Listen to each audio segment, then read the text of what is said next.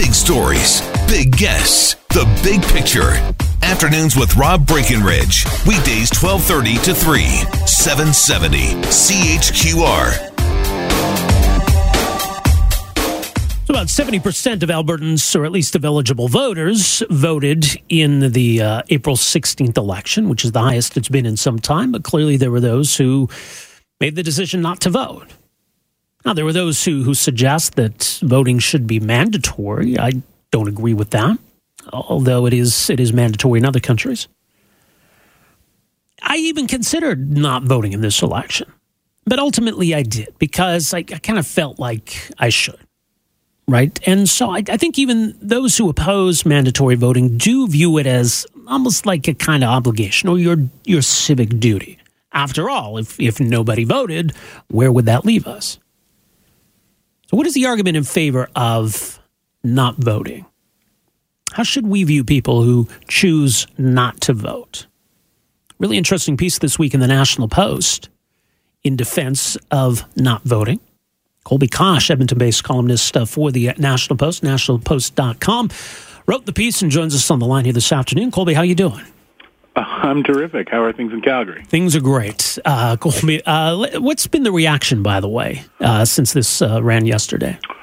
It's a modest reaction. There's been a couple of, I guess you would call them indignant pieces of correspondence.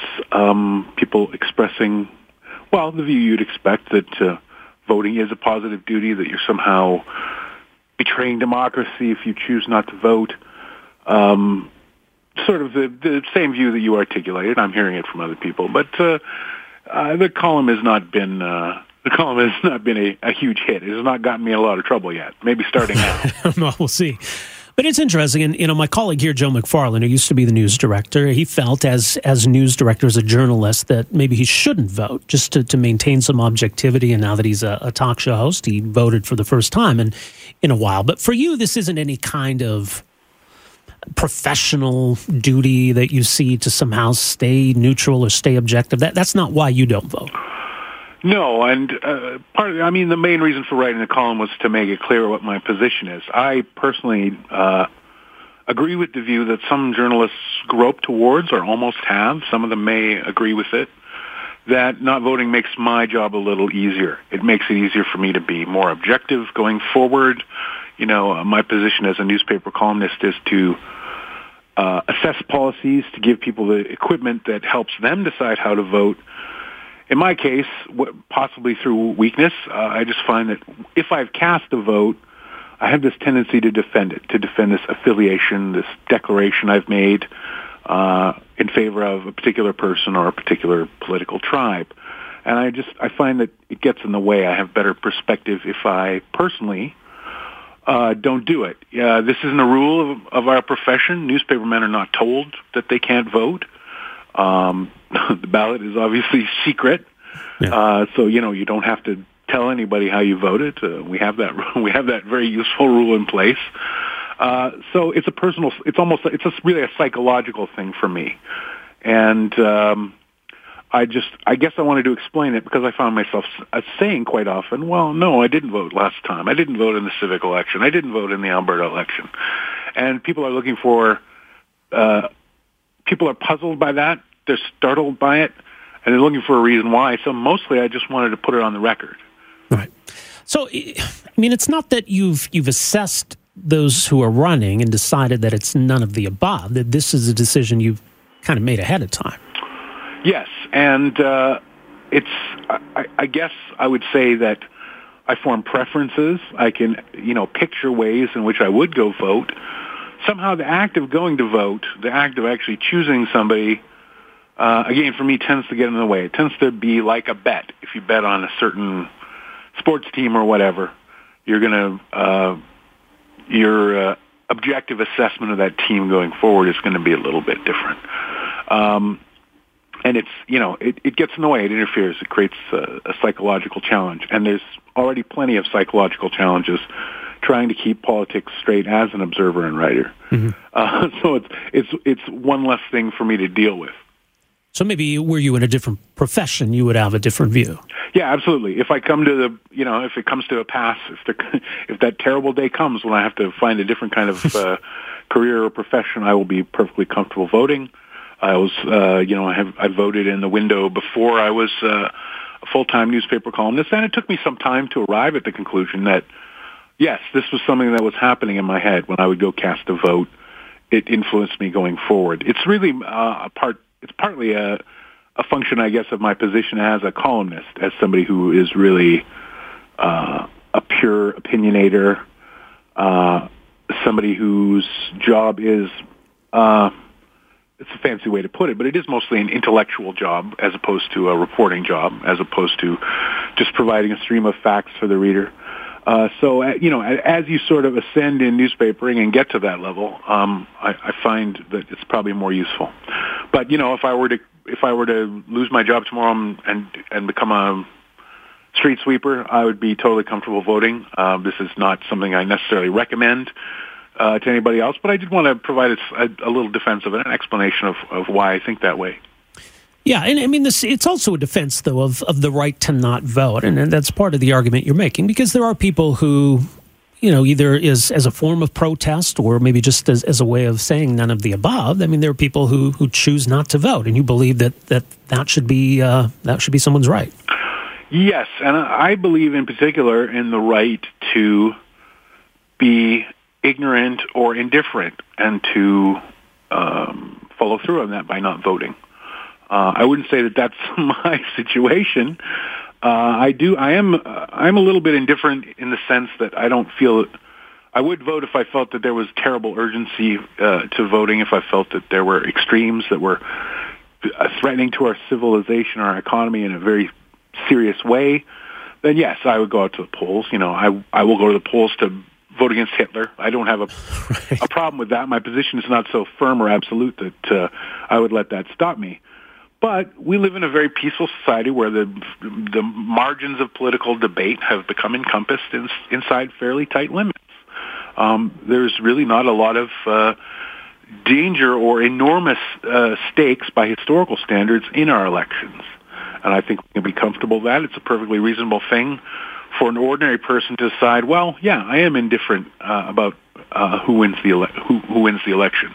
Any party that is likely to win my local seat in the assembly or the parliament is, I'm not going to be upset with that. Mm-hmm.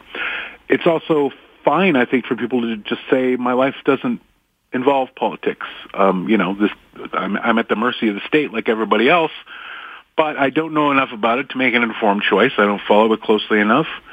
That's a privilege that other people may choose to exercise. I'll stay home. I just don't have the time. I think those are all perfectly reasonable positions. I'm very much against mandatory voting. And I don't really understand the people who are telling me, some of the people who I'm corresponding with now are telling me, well, you should go to the poll and then spoil your ballot intentionally. Cast a no vote, which is an option that's provided to us in elections, but I don't really see the particular point of that. Nobody's been able to articulate the purpose of it very well to me. Right. I mean, you could print off your column, fold it up, and shove it in the ballot box. See, I didn't think of that. That may be what I do next time. You should. I've often seen you refer to the so-called turnout nerds. People who really get worked up about what the electoral turnout is.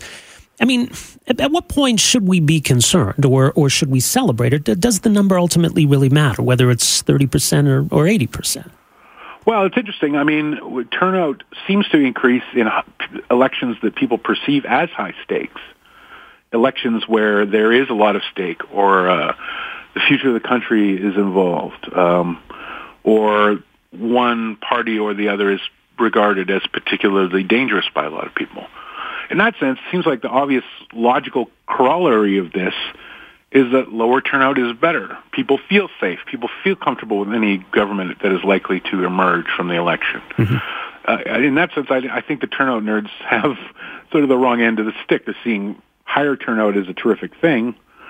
Probably some of them are a little bit disappointed with the high turnout election we just had that returned an enormous number of conservative MLAs, partly because I think indeed people thought that the NDP was a menace, that its time was up, that they much preferred to get rid of it. I wonder if we'll see some of those more left-wing or NDP-friendly turnout nerds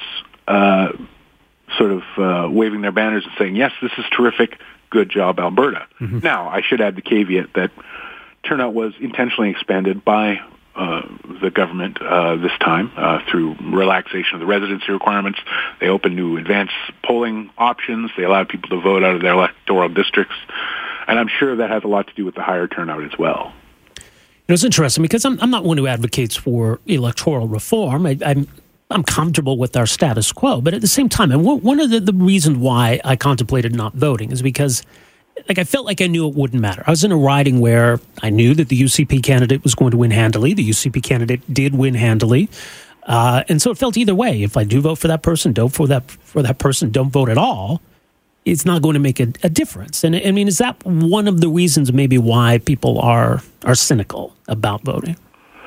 That might obviously be one of the reasons. Depending where they are. People are right to think that their individual vote won't make a difference. But of course, there's a question of which party has more moral energy, which party is better at getting out the vote and persuading people to take that step. So in that sense, there's a certain metric of moral intensity or whatever that becomes useful. You can't really... I'm not in favor of an individual acting as though his vote won't matter. If you feel that you have a preference, you should go exercise it. And if you're confident in that preference and you think it makes a genuine difference, you should exercise it.